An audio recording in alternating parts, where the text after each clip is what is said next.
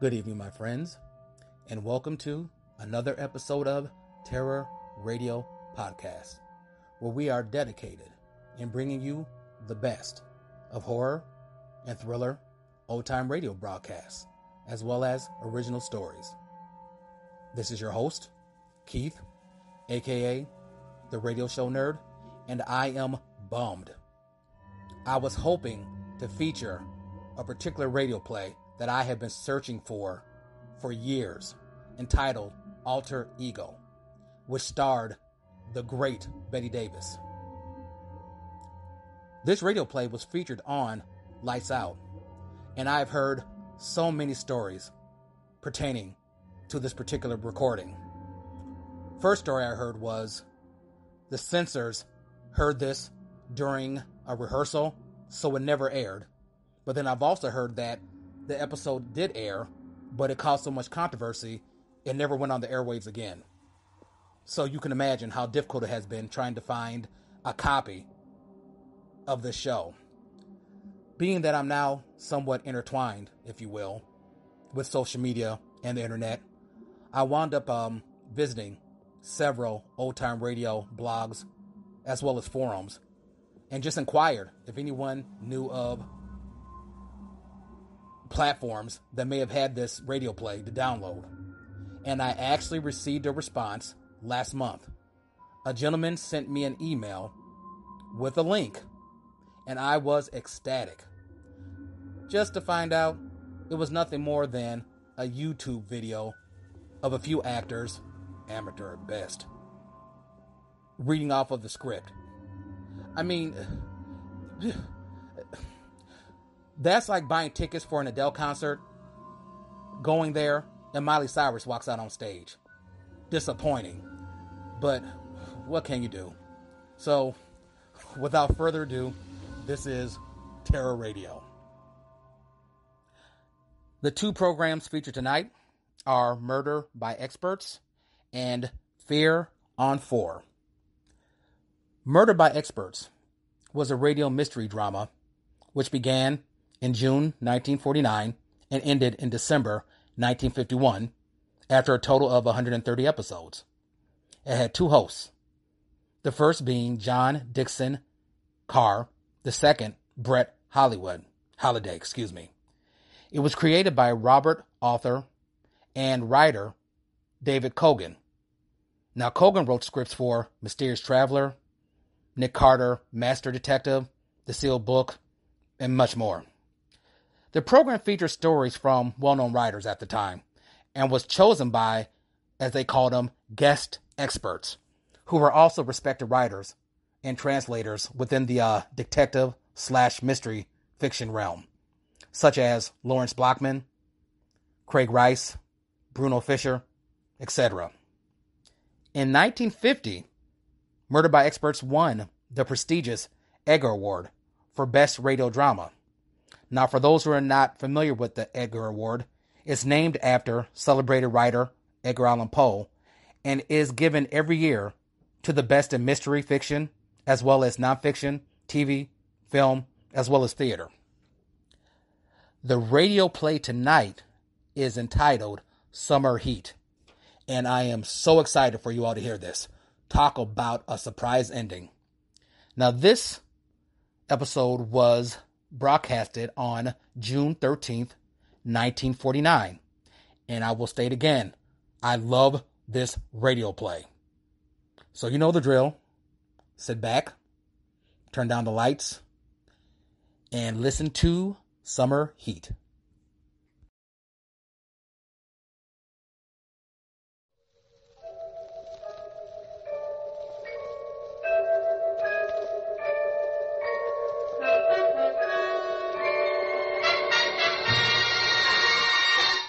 Murder by Experts.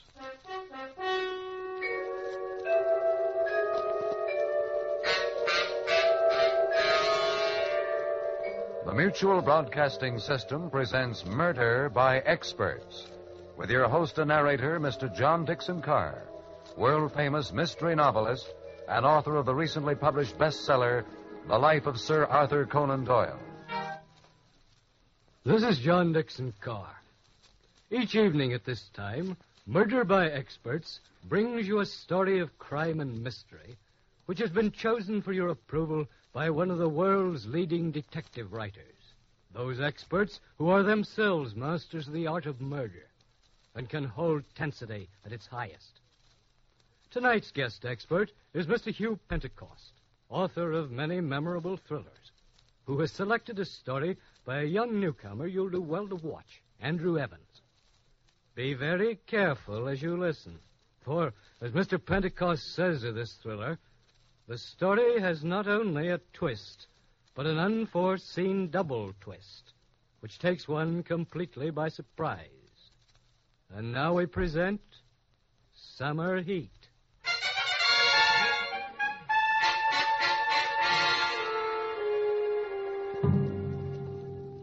Look now at the old elms, the ivy-covered buildings on the campus of a small Midwestern university.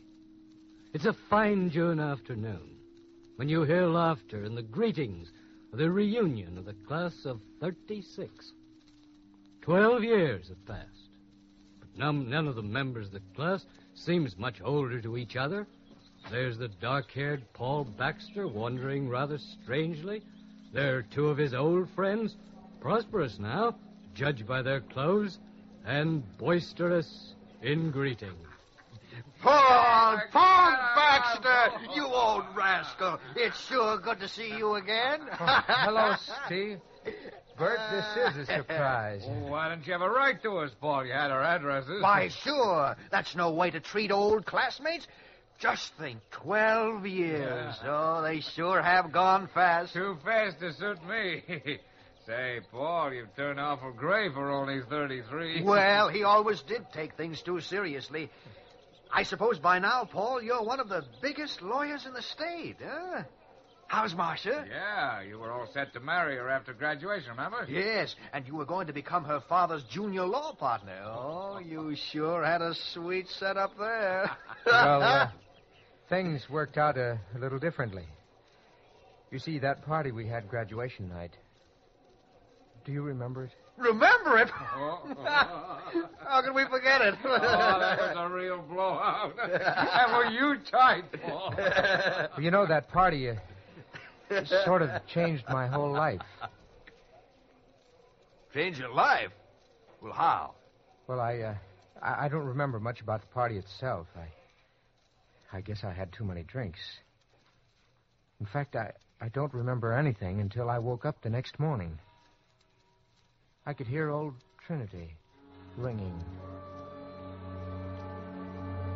I awoke to find myself on the couch in my living room. It was noon, and the room was hot, stiflingly hot. I remembered I had a date with Marcia and her father at 1 o'clock. I got to my feet.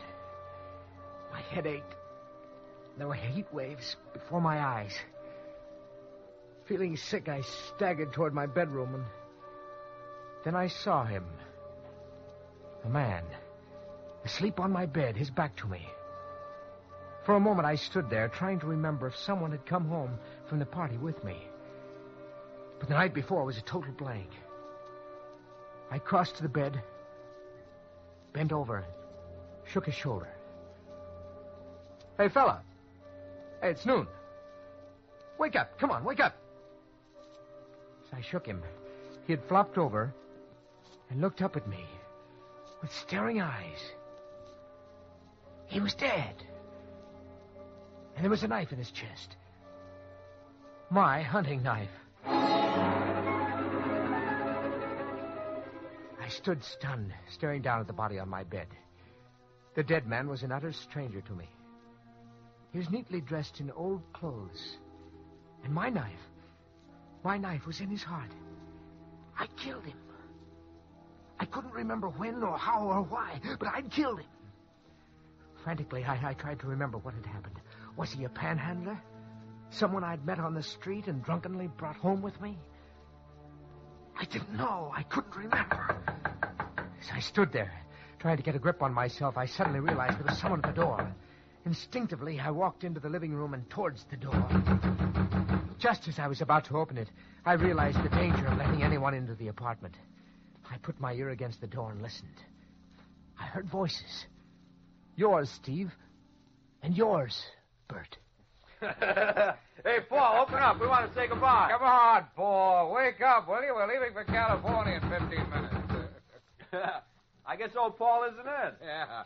I wonder how he felt when he woke up. Boy, what a head he must have had.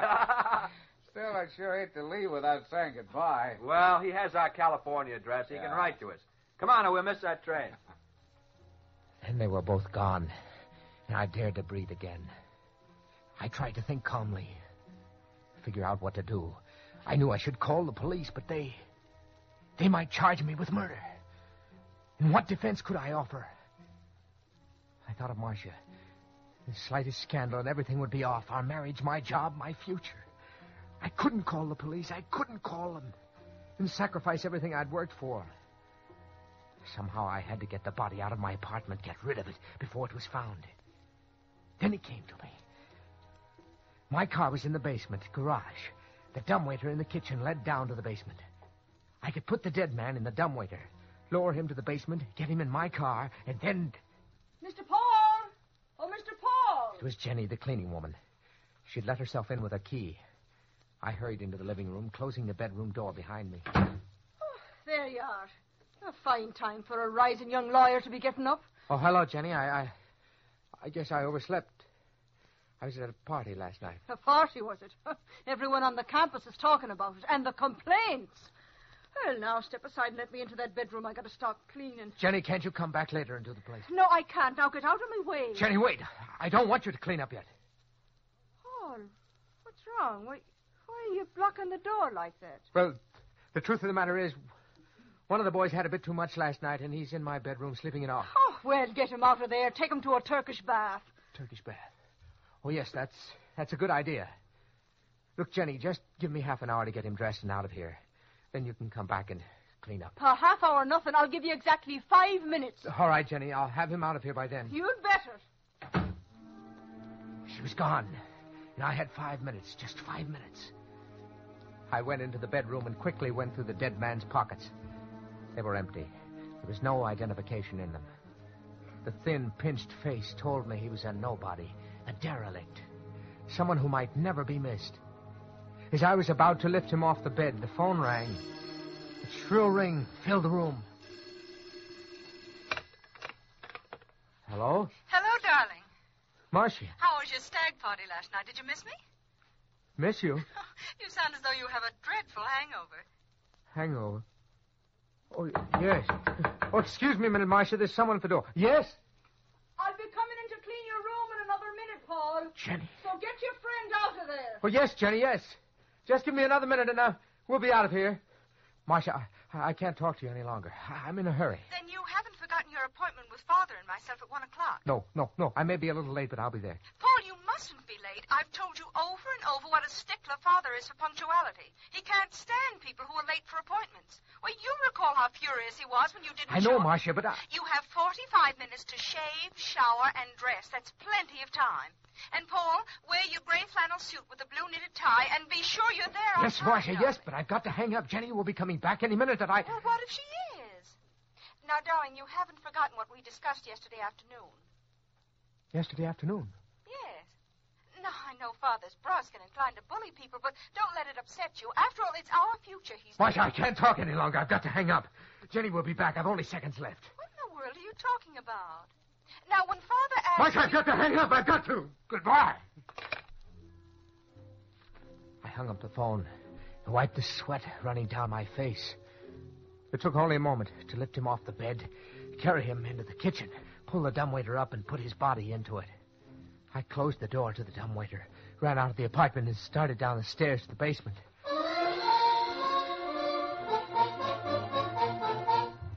I got down to the basement to find Ben, the janitor, leisurely pulling on the dumbwaiter rope. Ben! Oh, Ben. Oh, well, Paul. If it's your car you're after, it's there by the door, all washed like you asked. Thanks, but Ben, stop a minute, will you? I want you to do something for me. Sure, Paul, just as soon as I've emptied this dumbwaiter. Will you stop blowing that dumbwaiter? Stop, you hear? Hey, What's wrong with you? You're acting mighty strange. I'm sorry I shouted like that, Ben. It's just that there's a package up in my apartment that I'd like you to mail right away. There's $1 in it for you. All right. But there ain't no need to rush. Today's Sunday. The post office is closed. Closed? Sure. Say, what's the matter with you anyway? Must be the heat. Something awful heavy on this somewhere. Ben, wait a minute. There's something else. How's that? Stop a minute, will you? How can I talk to you while you're lowering that dumbwaiter? Well, go ahead. I can hear everything you're saying. Let go of that rope. Let go, you hit it. Hey! You going crazy or something? I've half a mind to call the super and tell him what No, don't do that. Ben, up in my apartment, there's a bottle. Bottle? Yes, I brought it home last night. It's half full. I wanted you to have it for cleaning the car. Oh, thanks. I sure appreciate that, Paul. I'll go up and get it as soon as I've emptied this dumbwaiter. It's almost down now. But Ben, Jenny just went in to clean. You know how she feels about drinking? Jenny? Jumping grasshoppers. Why didn't you say so? That woman will pour it all down the drain if I don't get there first. As soon as Ben disappeared up the stairs, I pulled the dumbwaiter the rest of the way down, opened the door, and he fell into my arms. Slinging the body over my shoulder, I staggered with it to my car and swiftly dropped him on the floor in the back. It was an old touring car. The top was long since gone. To hide the body from view, I covered it with an old blanket. A moment later, I started the motor and rolled smoothly out of the basement and into the driveway. As I did, I heard Ben shouting to me from my window. Oh, hey, Paul, wait a minute. I got something to say. I pretended not to hear Ben calling. Instead, I stepped on the gas.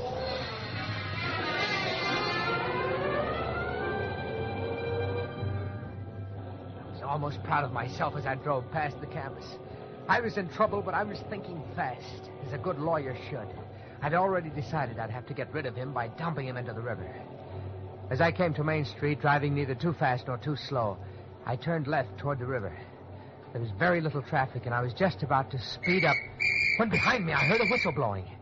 It was Dugan, the town's only traffic cop, and he was blowing for me to stop. There was nothing to do but pull over to the curb. As Dugan hurried up to me, I realized I'd driven through a red light. Hello, Dugan. Never mind that hello, Dugan stuff. What's the matter, you colorblind? I'm sorry, Dugan. I just didn't notice the light. You just didn't notice the light. That's fine.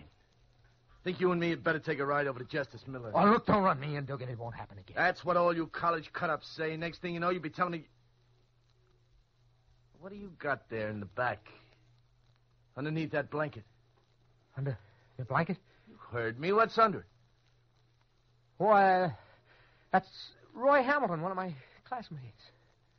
Yeah, well, what's he lying on the floor under a blanket on a hot day like this for? Last night at our farewell shindig, Roy had a few too many. He's still out. I'm taking him home. Where does he live? At Mrs. Randolph's boarding house. What are you handing me? That's in the other direction. Yes, I know, but first I'm taking him to the Turkish Bath on Elm Street. Yeah, well, by the time you get him there, the poor guy will be dead. Ain't you got no sense? What do you mean?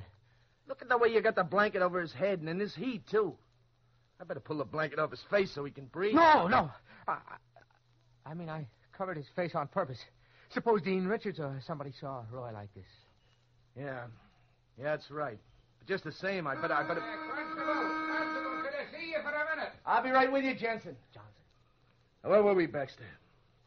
Oh, yeah, the guy in the back. He'll smother to death if we don't move the... It's important. I've got to see you right away. I'm coming. I won't run you in this time, Baxter, but from now on, stay awake when you're driving. I will, Dugan. And for Pete's sake, pull the blanket off that guy's head. Take it easy, Jensen. I'm coming.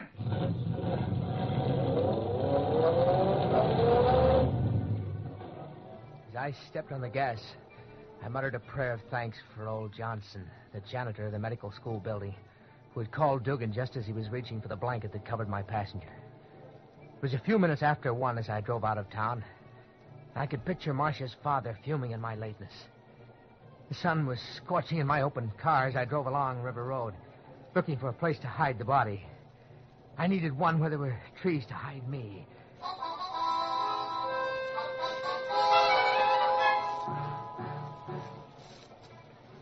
The hours that followed were like a nightmare. The heat was stifling, and I could feel my hand shaking on the wheel from nervous tension. I drove and drove and drove, looking for a place to get rid of the body. But the whole countryside seemed to be swarming with people, families picnicking, Boy Scouts camping, kids in swimming, couples in parked cars. No matter where I turned, there was always someone in sight. Little spots danced before my eyes. Waves of faintness swept over me. My hand began to ache, and my head, too. Unbearably. It was already long after 3. I was late for my date with Marcia and her father. That didn't matter. Nothing mattered but to get rid of the body in the back of the car. I had to get rid of it. I had to.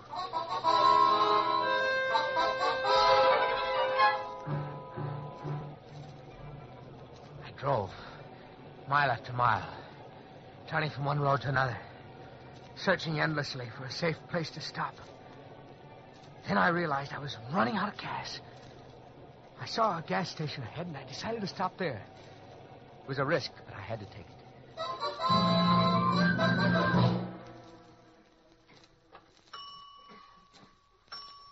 Okay, mister. It's 5 gallons. Want me to check your oil? No, thanks. How much? It's $1.15. Whew, boy, it's hot, isn't it? Yes, it's hot, all right. Here you are. That's $1.15 out of 5. Now get your change. Hey, this rear tire looks a little flat. That's all right. You want me to check it? Won't take but a minute. It's all right, I tell you. Okay, mister, just you say. Your rear door's open. I better shut that for you. Leave that door alone. Ah, but you don't want to drive along with your rear door open. That's funny. There's something in the car jamming it. I better have a... Leave that door alone and get my change. But you... All right, mister. Just as you say. I'll get your change. He hurried into the station. I looked in the back of the car and saw what had kept the door from closing. It was a hand. His hand sticking out from under the blanket. The attendant had seen it. He would be phoning the police.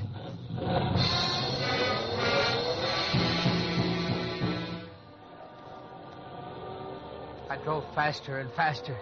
The police would be on the lookout for me now. My whole future depended on what I did in the next few minutes. And then it came to me.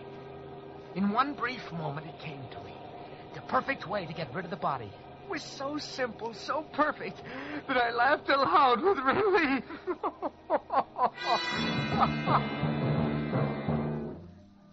A half hour later, I was parked in an alley behind one of the university buildings.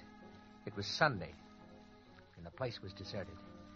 Despite my fatigue and aching head, it took me but a moment to carry the body into the basement of the medical building and down the corridor to the basement room where the bodies for the dissecting classes were kept. Where does a wise man hide a leaf? In a forest. Where does a wise man hide a body? In the dissecting room.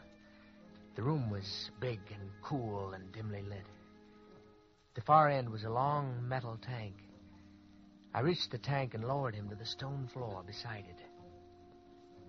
I had only to open the tank, slip him inside, and leave.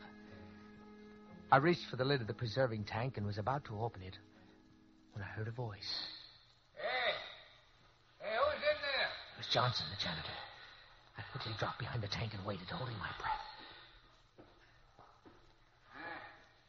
I heard you.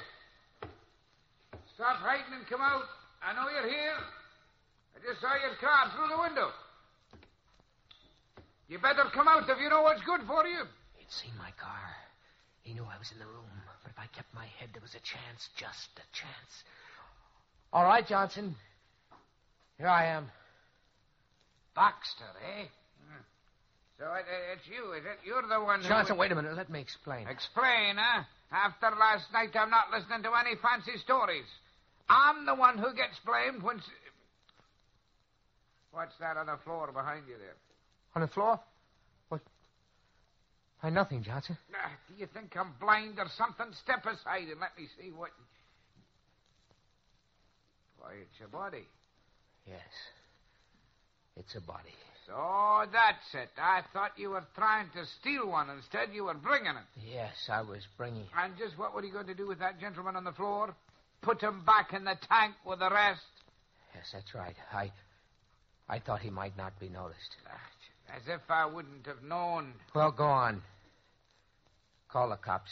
Let's get it over with. All right, Baxter. Of course, I don't have to call the cops. Nobody knows about this but you and me. What do you mean?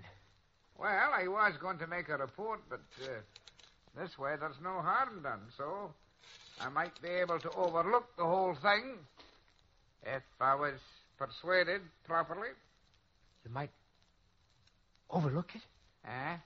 That's right. You just leave this fella to me, and there's no fuss because nobody's the wiser. You'd do that? You'd keep your mouth shut? I guess I could be persuaded to. How much? Well, suppose we say $50. $50? That isn't much, considering what would happen if I reported you. Oh, no, it isn't $50. That's just very cheap to help me cover up a murder. Murder? More of your jokes. I'm not talking about murder. I'm talking about putting number 37 here back in his proper place. Number 37? Yes, 37. He just came in yesterday from the county poor farm, and last night he disappeared, stolen by you and your drunken friends, and dressed up for a joke. Well, I don't like jokes like that. I drove downtown a while back to tell Dugan the constable about it, but... Well, I didn't tell him anything. It would mean trouble for me for being asleep on the job. Number 37. He was stolen from here last night. Aye, that's what I said. As long as you've brought him back, there's no harm done. That's why I'm willing to keep it quiet. Then I didn't kill him. It was just a joke somebody played on me. Just a practical joke. Here. What's wrong with you? It's a joke. It's a very good joke on me. This whole afternoon driving in the heat, trying to get rid of him. It was just a joke. A joke. For goodness sakes, he's fainted.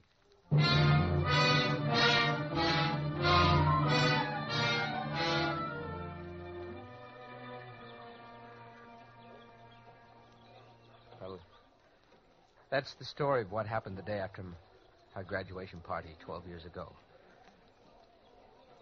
When I came to, I was in the college hospital. I'd been unconscious a week. They said it was just a slight breakdown brought on by sunstroke. I was all right after a while, but somehow I wasn't interested in law anymore. Marcia and I didn't get married, and I didn't become her father's junior law partner. Good Lord, Paul. We never knew any of this. Gosh, Paul, I can't tell you how sorry I am. We never dreamed our gag would turn out like that. Your gag? Why, sure. See, after the party broke up that night, we were feeling pretty high, and... Well, it was a crazy idea, but we thought it would be funny to steal a cadaver from the medical college and leave it in your room with your knife in it. Then it was you? The two of you? Well, yes, Paul. Gosh, I feel terrible about this, but... Well, that day we left, we came up to your apartment to tell you about our little joke, only you weren't in. We had to rush for our train, but we phoned from the station. Ben, the janitor, answered, and we told him to explain about the cadaver. I heard him calling, but I didn't stop. Paul, will you ever be able to forgive us for what happened? Forgive you? Forgive you? No. No, I'm going to kill you. I'm going to kill you, do you hear? Kill you. Hey, wait a minute. No. Get him. Bert, help me. Paul, let him go. He's choking me. Help me. I kill you. Doc, there he is, men. Grab him. Quick, grab him. go of me. Let go. Wait, now, get him back to the hospital. I'll kill him. Take him out. I'll kill him. I'll kill him. I'll kill him. I'll kill him. Now, you hurt, mister? No, I'm all right. But you came just in time. He was trying to kill me. Why, he sure was. He just went crazy. Well, I'm sure sorry this happened. You see, he slipped away from the hospital this afternoon. We figured he'd head this way. The hospital? Yes. Poor fella had a bad breakdown just after he graduated 12 years ago.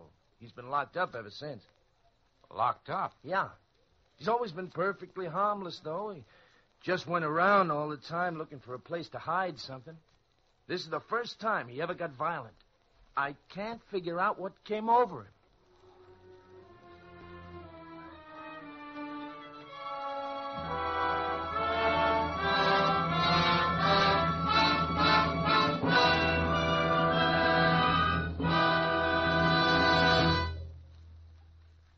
And so the curtain falls on Summer Heat, which was chosen by guest expert Hugh Pentecost, whose latest thriller, Where the Snow Was Red, will be published next month.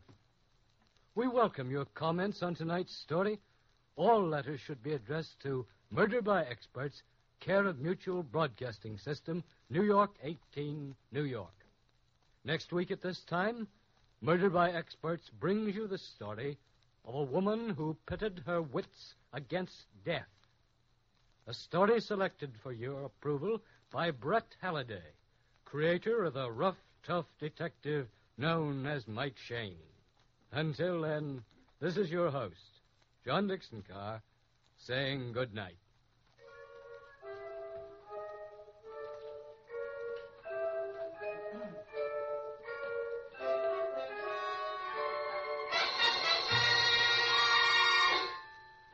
In our cast were Lawson Zerby, Bryna Rayburn, Ian Martin, Cameron Andrews, Bill Zuckert, and Frank Behrens.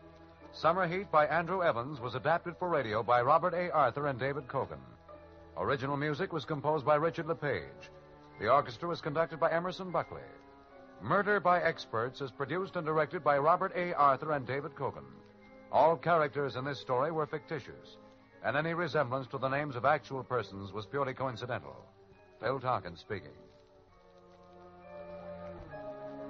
This is the world's largest network serving more than 500 radio stations, the Mutual Broadcasting System.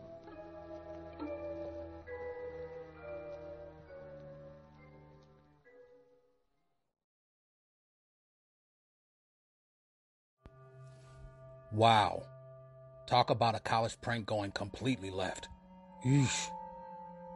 Truthfully, the first time I heard Summer Heat, I literally thought the guy was having a dream or was hallucinating. I really did not expect that ending. Love it. Now on to our next program, which I discovered just a few weeks ago. Shout out to the Late Late Horror Show on YouTube. Fear on 4 is a continuation of a BBC horror radio show called Appointment with Fear, which came out in 1943 and ended in 1955. This series has been resurrected, a play on words, 4 more times. In 1949, 1976, 1988, and 2009. It was created by John Dixon Carr. Now, if you remember, when I was speaking about Murder by Experts, I mentioned his name. He was the first host. The show was literally a combination of adaptations of classic horror stories, as well as original material. Fear on 4 was the 4th revival of Appointment with Fear, and it debuted on the BBC in 1988 and ended in 1992. The radio play tonight is called The Judge's House, and it's adapted from the short story by Bram Stoker. Now, if you're not familiar with Bram Stoker, I'm sure you have heard of a very popular character he created. A pale guy with jacked up teeth. I think they called him Dracula. The Judge's House originally broadcasted on April 9th in 1989. So sit back, turn down the lights, and listen to The Judge's House. Welcome once more, ladies and gentlemen. And this week, it's story number 13. An unlucky number, of course, especially for me, as this is my last story, but only for a while. I hope. This particular story was told to me by Bram Stoker, the man who created that other Man in Black, the gaunt, insatiable Dracula. I like to think that the immortal Count himself enjoys listening to Fear on 4, accompanied by his 3 shrouded daughters, the wolves howling outside, the rats scurrying in the blood-soaked corners of the room. In fact, rats feature very much in the story I'm about to tell. The story of The Judge's House.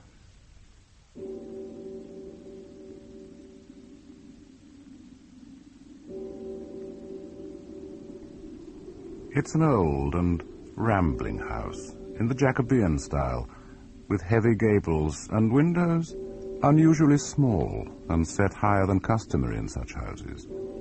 It is surrounded, entirely surrounded, with a high brick wall, massively built.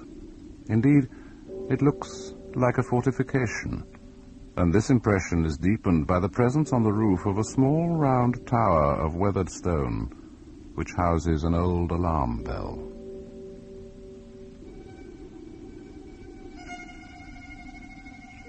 The house is empty. It has been empty for many, many years. All about it there hangs an air of desolation. It stands some distance from the little town of Benchurch, in the midst of a small tract of weedy parkland. But all these things, the absolute, the unutterable loneliness of the place, only makes it seem the more desirable to Malcolm Malcolmson this year of his final examinations. He needs solitude, and that is something he will certainly find in this house, of all houses.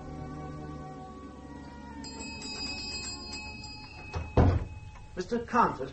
The same, sir. Carnford and Frogmore estate agents at your service.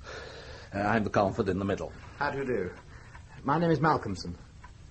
Malcolm Malcolmson. You will have had my letter? Mr. Malcolmson. Oh, to be sure. Yes, indeed. You wanted to rent the old house along the Rivington Road. Yes. I gather it's available. Oh, certainly. The owners will be only too delighted, I'm sure. It's a lonely old place. Of course, however... That's exactly why I wanted, Mr. Carnford. I think I told you I'm reading for the mathematical tripos. Of course. Yes, indeed. You wanted peace and quiet. Most necessary. Yes. If it's solitude you want, you'll find it in the Judge's house. Oh, yes. The Judge's house, you say? That's what they all call the old house hereabouts. Used to belong to some old judge. Terrible man, terrible. Long time ago, of course. A couple of 100 years at the very least. I dare say he'll hardly trouble me if it was as long ago as all that, Mr. Carnford, no matter how terrible he was. Why was he terrible, by the way? Oh, strange kind of fellow. Always getting people hanged. Very harsh. Had a kind of obsession, you know. Very cruel. As a matter of fact, Mr. Malcolmson, I might as well tell you myself before the locals gossip it out of all perspective to you. There's a sort of... well, a kind of something. A kind of prejudice, you see. What kind of prejudice? Oh, nothing much. You know the sort of thing. It's been empty so long, you see, and it's so old and desolate. You know the kind of thing that grows up round places like that. To tell you the truth, that's why we're willing to let you have the place so cheaply, you see. If only to accustom the people round here to seeing it inhabited. They won't see much sign of its being inhabited, Mr. Carnford. I'll be too busy at my books to show myself. Oh, to be sure. To be sure. And I suppose that as a scholar you are the kind to worry about these absurd prejudices. My dear Mr. Carnford, for the next few weeks I shall be far too concerned with the mysteries of elliptical functions and harmonical progressions to worry about any other kind of mysteries. Now, if I agree to pay you, say, 3 months' rent in advance? That would be excellent. Then I could move in straight away, do you think? I'm anxious to start work as soon as I can. You shall have the key this moment. Oh, and could you perhaps recommend some local woman who could come in to keep the place clean for me and do some simple meals? I have the very woman you want, Mr. Malcolmson. She was in here only yesterday asking if I could find any work for her. Let me see now. I have a note of her name somewhere. Oh, and Mr. Carnford, I must get someone to bring my things up from the station. Oh, certainly. Try Tovey and Sprott in Bridge Street. They're the best, I think. Right. Yes. Mrs. Dempster. That's it, Mrs. Dempster. Mrs. Dempster? Yes, sir? Mrs. Dempster, I've decided to have most of my things in the dining room here. Yes, sir. It's big enough, you see, and I can work at the table here beside the fire. And my little folding bed will fit nicely into that corner over there. Yes, sir. But it's not a very cheerful room for you, sir. Oh, I dare say I shall manage, Mrs. Dempster. I'll be too busy to notice if it's cheerful or not. Yes, sir. All them old portraits and things on the walls is pretty dull for a young man like yourself, sir. There ain't none of them what you'd say handsome, sir. Better and better. I wouldn't want my mind distracted by a gallery of young nudes, for instance. No, sir. I suppose not. You know what that is, sir, of course. Some kind of bell rope, from the way it's hanging. Yes, sir. That there alarm bell on the roof, sir. Runs right up, it does, through the ceiling. They do say... Well, never mind, it's only gossip. I remember that old bell ringing once, sir. Caused a dreadful stir in Benchurch. Dreadful. Ringing away. You mean of its own accord? Oh, no, sir. There was folk living in the house in them days, sir. I reckon it were about 50 year ago, near enough. I was only a girl myself. Some young folk tried it on for a lark, I suppose. Well, I'm hardly likely to want to try any larks, Mrs. Dempster. You might need it for other things, sir. What, for instance? Well, some says one thing, some says another, sir. It ain't for me to tell tales. Still, all the same, no kin of mine would sleep here of a night, sir, bell or no bell. There ain't nobody lived in his house for 50 year. Not since those young folk went away. And there's no telling why they did go away, sir. No, indeed, Mrs. Dempster. No telling. So perhaps you had better not tell me yourself, eh? Now, have I got everything, I wonder? A screen, sir. I reckon you'll need a screen. What for? Put round your bed. There's one upstairs. I'll fetch it down. It's very draughty in this big room. You'll need a screen. Though, mind you, I wouldn't like a screen myself, with all kinds of things to put their heads round the sides and over the top to look at me. Mrs. Dempster, you're not afraid of ghosts, are you? Well, no, sir. At least maybe not what you'd call ghosts. There ain't really such things as ghosts, I always say. Ghosts is always something else than what folks think they are. Ghosts is creaky doors and rats and mice and beetles and such. Here, look at that old wainscot round the wall there. There's rats in plenty there, if you ask me. I dare say you'll hear 'em too, of a night. They won't disturb me, Mrs. Dempster. No, sir. But it's different in the night. And if I was to have a screen round my bed in a room like this, with the thought of that old judge and his hangings and them rats all scampering, well, I wouldn't, sir, and that's a fact. Yes, I'm sure you wouldn't. Well, now, if you would be good enough to bring me a kettle and some tea things, I can get to work straight away. I keep myself going with tea in the night time, you know, Mrs. Dempster. Yes, sir. But don't sit up too late, sir. Not good for your health. I'll try, Mrs. Dempster. I promise you I'll try. Oh, and you'll come in the morning to get some breakfast for me, say, 8:30? I will, sir. Well, I'll get your tea things in and leave you to it, then. Yes, thank you, Mrs. Dempster. Oh, just one more thing before you go. Yeah? I meant to ask Mr. Comfort, this old judge that used to live here, what was his name? Well, to tell you the truth, sir, I don't rightly know. I did hear it once. Began with a J, if I mind right.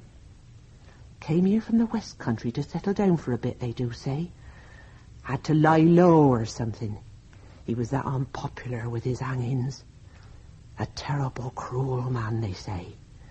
The West Country? Oh, that wouldn't have been... Wait now, sir. I remember. Yes.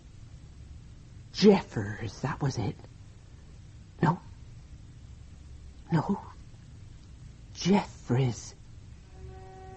Yes. I'm sure of it. Judge Jeffries, that was the name, sir. Judge Jeffries.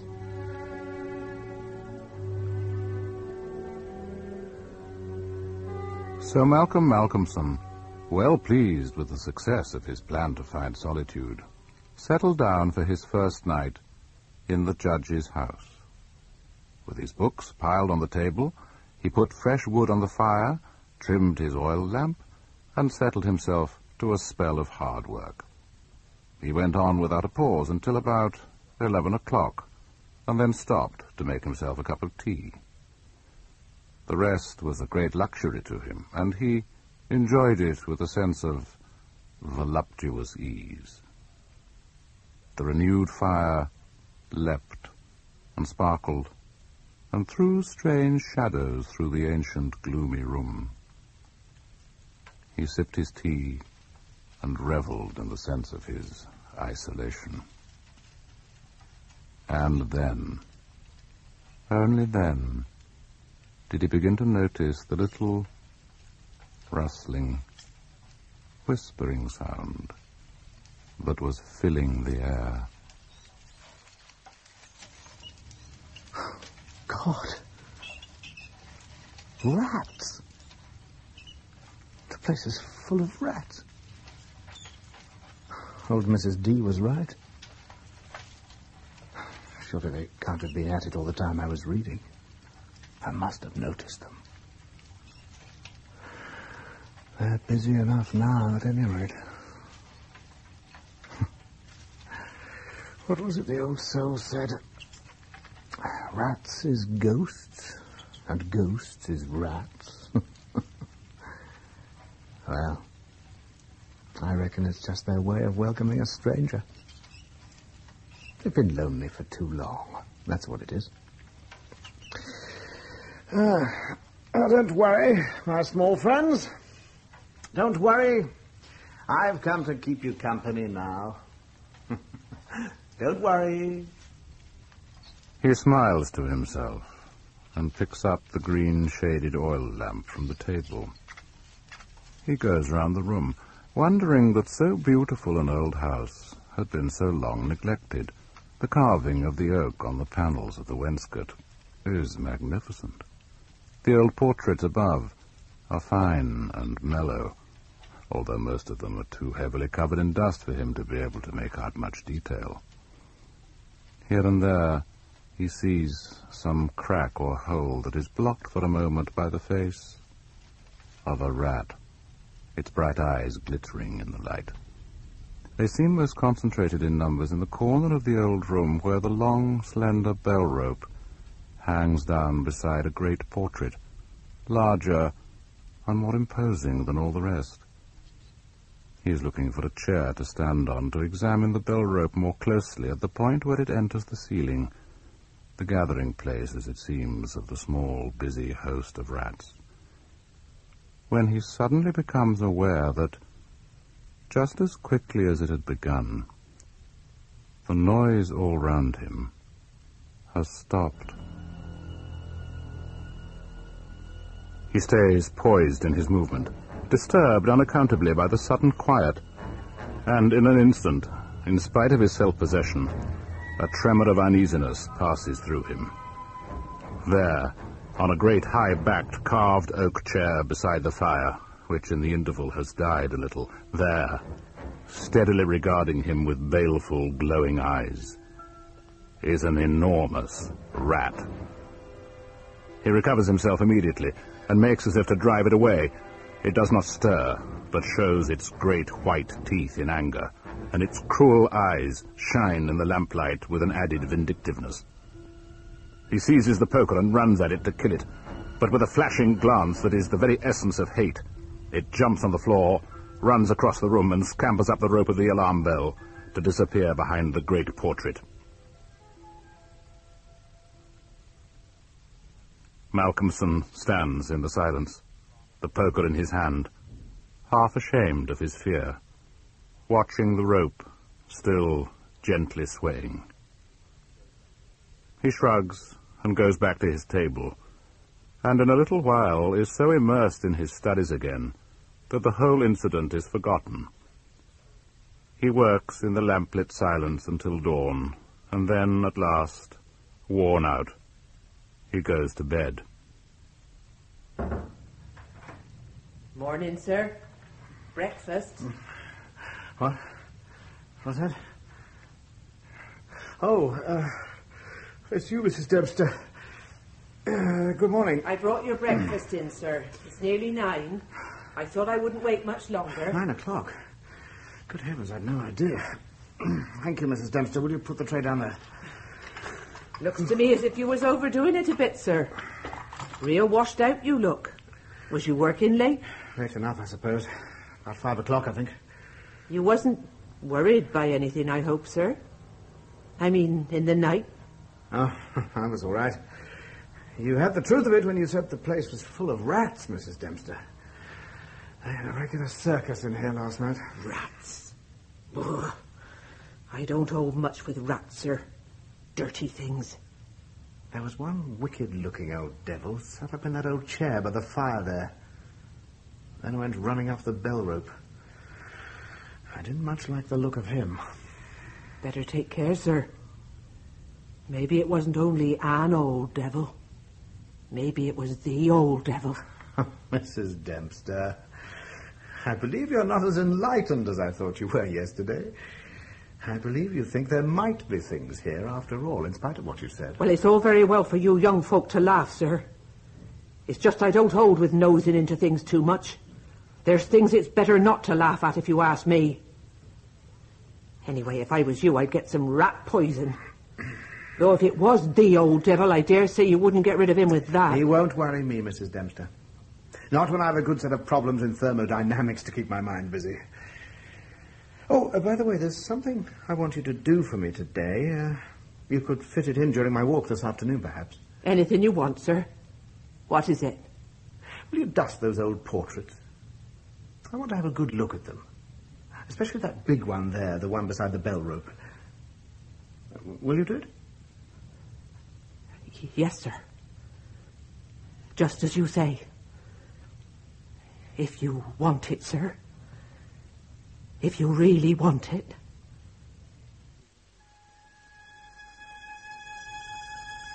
Malcolmson rises and has his breakfast.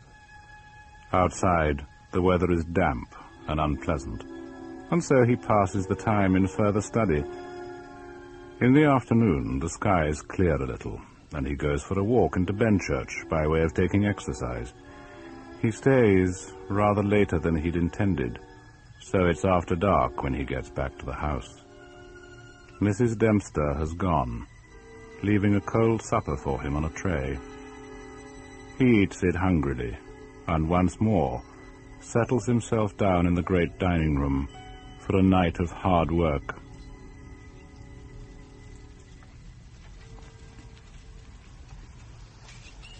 This time, the scampering of the little army of rats begins earlier, and they disturb him more than they'd done the previous night.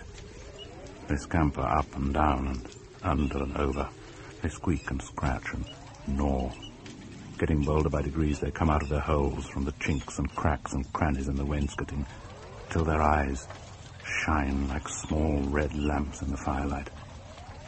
He rises to his feet and seizes the reading lamp from the table. There is a hasty scurrying sound, and the rats go scampering away and disappear. And again, as suddenly as it has begun, he discovers that the endless gnawing and squealing ceases, and he's all alone, in utter silence, his heart beating faster than normal, and as he draws a deep breath to steady himself, a long, strange thrill of fear goes through him. For the first time since Mrs. Dempster has dusted it, he's able to see, quite clearly in the lamplight, the great portrait that hangs on the wall beside the bell rope. It is the portrait of a judge, the judge, in his full robes of scarlet and ermine. The face is strong and merciless, evil and vindictive, with a dark, sensual mouth and a hooked nose like that of a bird of prey. Yet what disturbs the young man most is that the judge in the portrait is seated in a high-backed chair of carved oak beside a great stone fireplace, and behind the judge, hanging down from the ceiling, its end lying coiled on the floor, is a rope, a hangman's rope. The room in the portrait is the room in which he stands. The rope in the portrait is the bell rope. He had thought it unusually supple when first he'd seen it, the end of it worn and smooth, as if from much movement in a running noose. He swings round towards the fireplace to look at the actual counterpart of the chair in the portrait, and he recoils in such fear that the green-shaded lamp nearly falls from his hand. In the armchair, the judge's armchair, sits the enormous rat he had seen there the night before. And its eyes, as they regard him, have a peculiar brilliance. They glow with an unutterable malignance. He has seen those eyes before. They are the eyes, the identical eyes, small, cunning, intolerably evil, in the portrait above his head. For an instant he stands frozen. Then he leaps forward, his hand upraised, but the creature again forestalls him. With a sudden, swift movement, it jumps from the chair and scuttles rapidly across the room. Then up the swaying bell rope into a jagged, dark hole in the corner of the canvas of the portrait.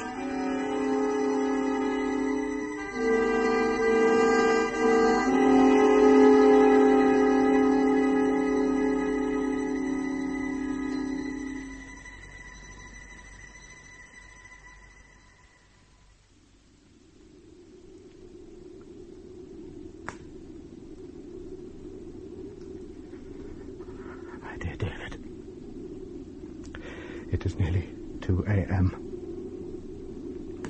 I should be working at my books. For some reason, I'm unaccountably nervous, and I'm unable to settle. To calm my mind, I've taken up my pen to write to you. I know I owe you a letter in any case. Outside, the wind has risen and seems to be growing always in strength. It is suddenly strangely cold, in spite of the great fire I've built. A few moments ago I had to take a neat brandy, or I might have been unable to steady my hand to hold the pen at all.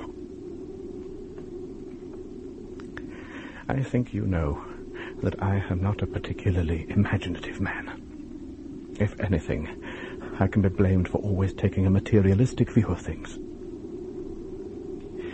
Yet, as I sit here in this ancient room, I am oppressed with a sense of evil.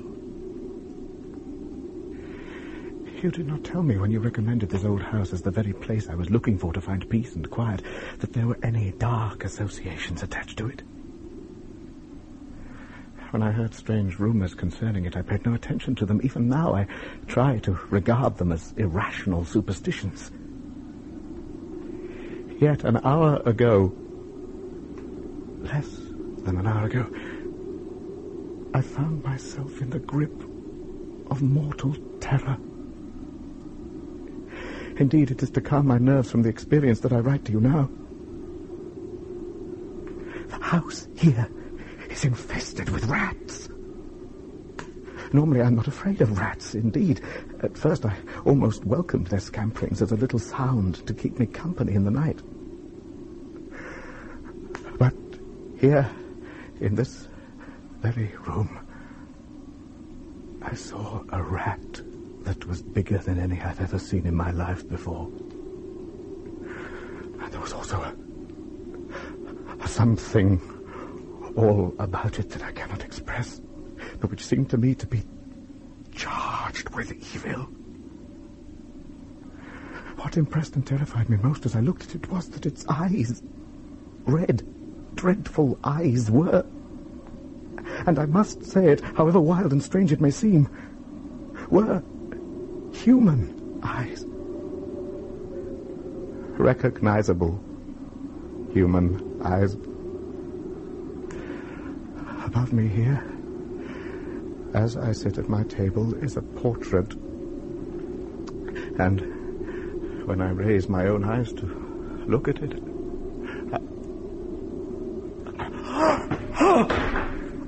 no! No! Oh, my God! No! He sees, in the shrouded glow of the lamplight, 1,000,000 little eyes regarding him. From every crack and cranny, unwinkingly they gaze. He sees small, furry bodies gathered close in a circle all round him, on the high-backed chairs, on the frames of the pictures, clinging motionless along the very top of the bell rope itself. The bell rope is quickly laden with rats, yet his fear does not spring from their eyes. He does not only fear the rats, it is something else that he sees that freezes him to the spot. In the center of the great portrait above him, the portrait of the judge, is a huge, irregular patch of brown, naked canvas, as fresh as when it was stretched on the frame. The background is as before, but the figure, the central figure, has disappeared. The judge is no longer there. In the oaken chair, the chair on which had sat the monstrous red-eyed rat, sits now the judge himself. His robes of scarlet shine in the flicker of the firelight.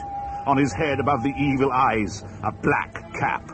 In his withered white hands is the supple end of the bell rope, the hangman's rope. And even as Malcolmson stares in a paralysis of fear, the monstrous, stooping figure rises, still smoothing the end of the rope in his fingers and forming it to a coil and then to a noose. And with his eyes aglow in a red flame of triumph, he advances towards the helpless figure of the student, his long, strong, scarlet arms stretched out to him. No! Oh, God!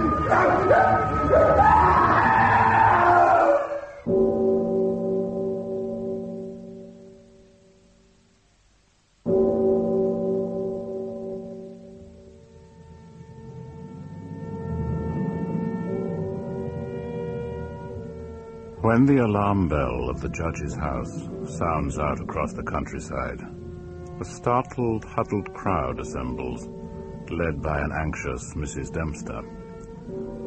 Lights and torches appear, hurrying over the fields and through the desolate parkland. The bell still clangs as the white-faced helpers force their way into the great, dark house and move, terror-stricken, into the dining room.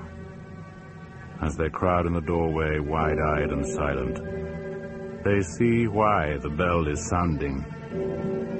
Swaying slowly back and forth at the rope's end is the twisted body of the young student. On the face of the judge, in the portrait beside him, is a smile of dark, malignant triumph.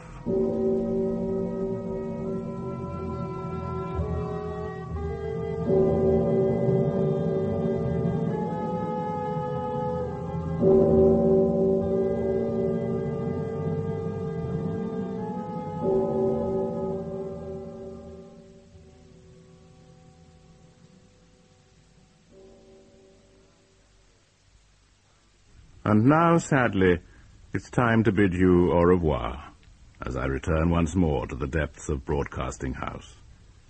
Thank you for sharing my 13 stories. And a big thank you, of course, this week to David Timpson, who played the unfortunate Malcolmson, Tessa Worsley, who was Mrs. Dempster, and Norman Bird, who played the part of Carnford. The story was written by Bram Stoker, adapted by John Keir Cross, and directed by Jerry Jones.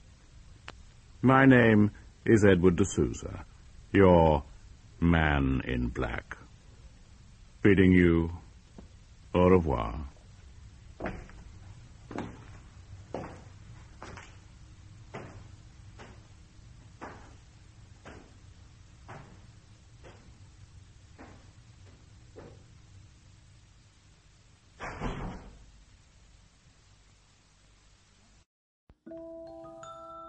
That's our show for this evening. I want to thank everyone for listening.